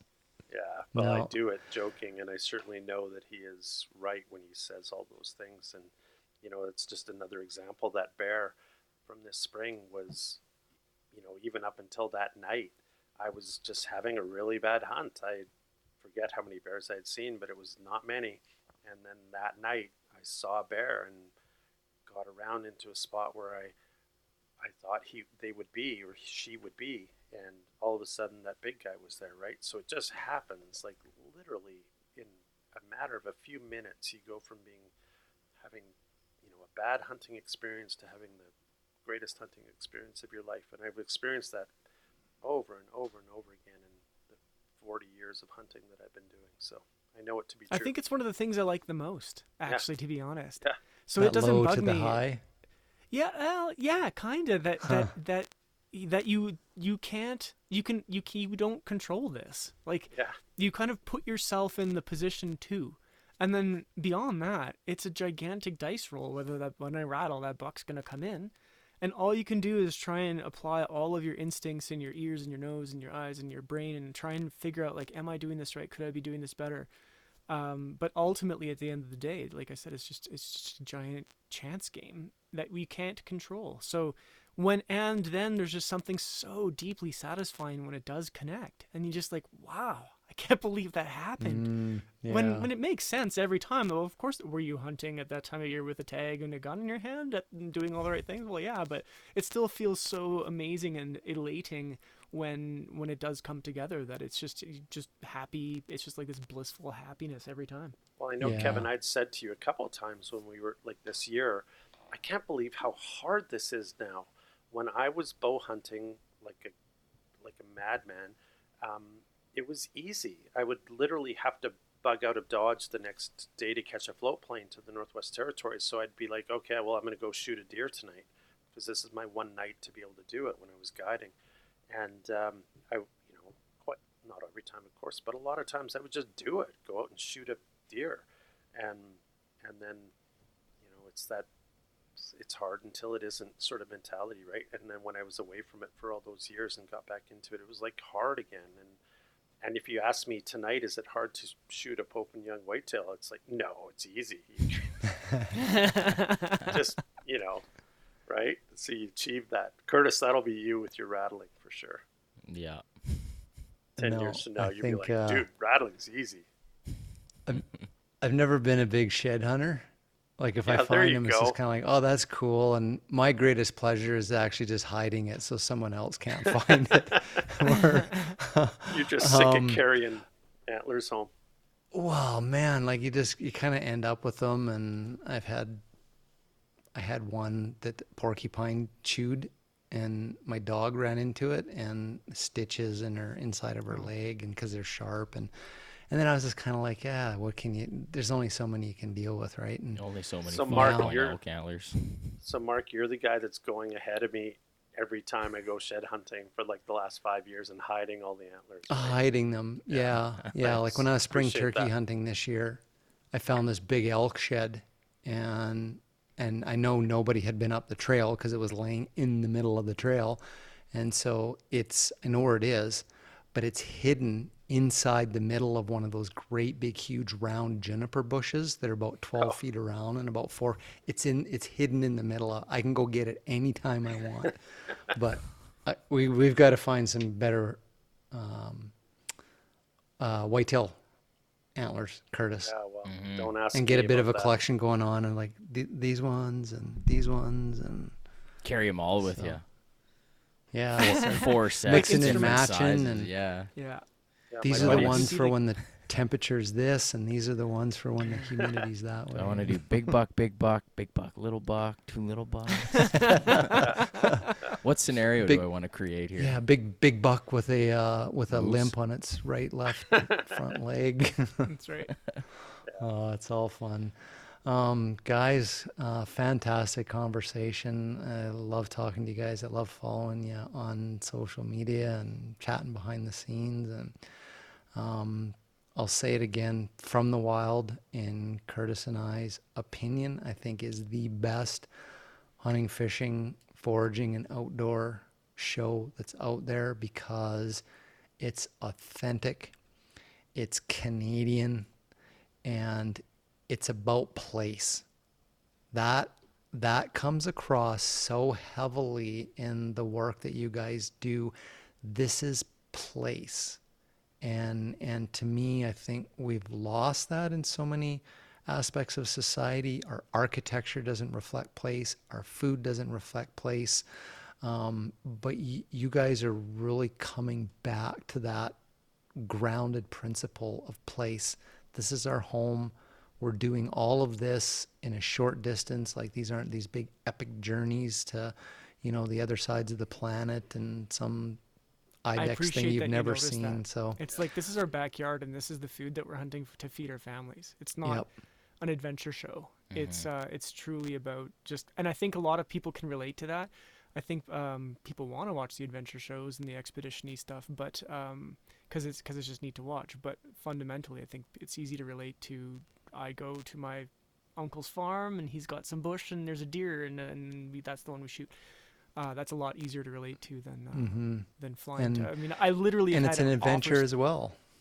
I agree, and I have turned down the offers to go to moose hunting in Kazakhstan, for example, like stuff like that From the Wild easily could have taken that turn, and we've done a bit of exploring abroad, but very little. It's become very much about place and home. Yeah, and I love that about the show. So, so you guys win our Golden Moose Award because this is the last episode of 2021. So it's like we're the big Academy Award things or whatever. But Good. you got our vote. So we're always advocating to people really to go watch it. It is the most authentic and refreshing show that's out there, and it's inspiring and and I was absolutely real, John, like last week when the episode process came out, that episode hit me like a freight train, like both you guys, like you talked to, and it's like, honestly, like I teared up watching that show. There was just something about that was so deep and just kind of my whole life kind of came together. And same with this age, like trying to make this transition to slowing down and enjoying things and taking pressure off and all of that. And John, the way you kind of spoke about process, it's like, it's not getting a big buck. It's like making an arrow in anticipation of getting a big buck and stuff. And I don't think I've ever watched anything out there that's had that impact on me. So I want more people following and watching what you do, because it's good powerful content. Those are all wonderful comments. Thanks, Mark. I appreciate that. Yeah, absolutely. Go take it away, Curtis. Alrighty. If this podcast has got you in the mood for setting up a pretty sweet camp, go check out the folks at Alpine Toyota, and they can rig you up with something to get you into those way cool back places where you can set up a wall tent with lugging in crystal and copper and all sorts of other fancy camp stuff. Hot towels. Need a set of off-road tires to bring in your hot towels. But big thanks to Alpine Toyota in Cranbrook, BC for being the Hunter Conservationist title sponsor. Like we keep saying, big supporters of Ducks Unlimited, which is pretty sweet. It's a great organization for wildlife and conservation and for people who like to hunt ducks and cook ducks. So we appreciate that they support them, and appreciate that they support us, bringing message and conversations like this that we just had to all you listeners out there. So big thanks to those guys. Yeah, absolutely. Appreciate the support from Alpine Toyota for 2021 and look forward to carrying on in 2022. The last little thing that I'll put in is the giveaway for the Spot X satellite communicator that the BC Wildlife Federation is that we've partnered with to give away. That giveaway goes till the 15th of January, and that is for the GoFundMe account to bring Tom Leonard home to his family. I don't know if you guys have seen this story, but there is a family here in British Columbia that I think it's 17 years this year, or like 2022, where Tom went on a sheep hunt in northern BC and disappeared without a trace.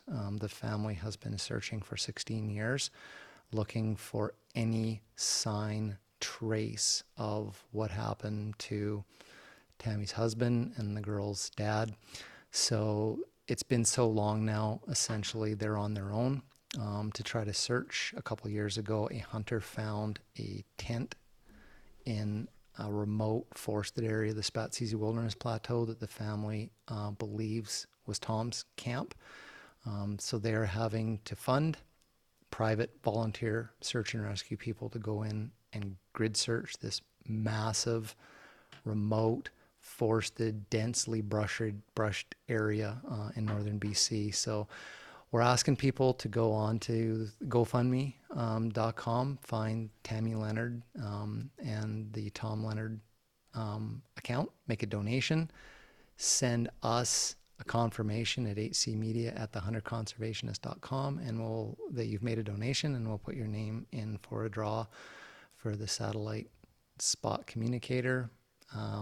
Because if Tom might have had something like that 16 years ago, this might not have happened. So information on that, on how to do that, is in the show notes. And the family has written me several times. They're really appreciative of what people are doing. So it's the season of giving. So if you're like us and you make a small donation to somebody or a cause or a charity as part of your Christmas giving, beyond gifts for your family, please think of the Leonard family in British Columbia and help bring Tom home in 2022. Kevin, John, thanks so much for being on the show. This was a great episode. Absolutely love it. Curtis. Love the time when the whole COVID thing's over and maybe we can get up and do some outdoor stuff with you guys, and you guys can come down and chase some wild turkeys or something, here. And just think of that, John. You get a turkey with your bow and those turkey feathers that are on there, and are yours. The bird you harvested. Rose shaft arrow, yeah. There you go. Yeah. Goals. Well, I'll miss Mark. So.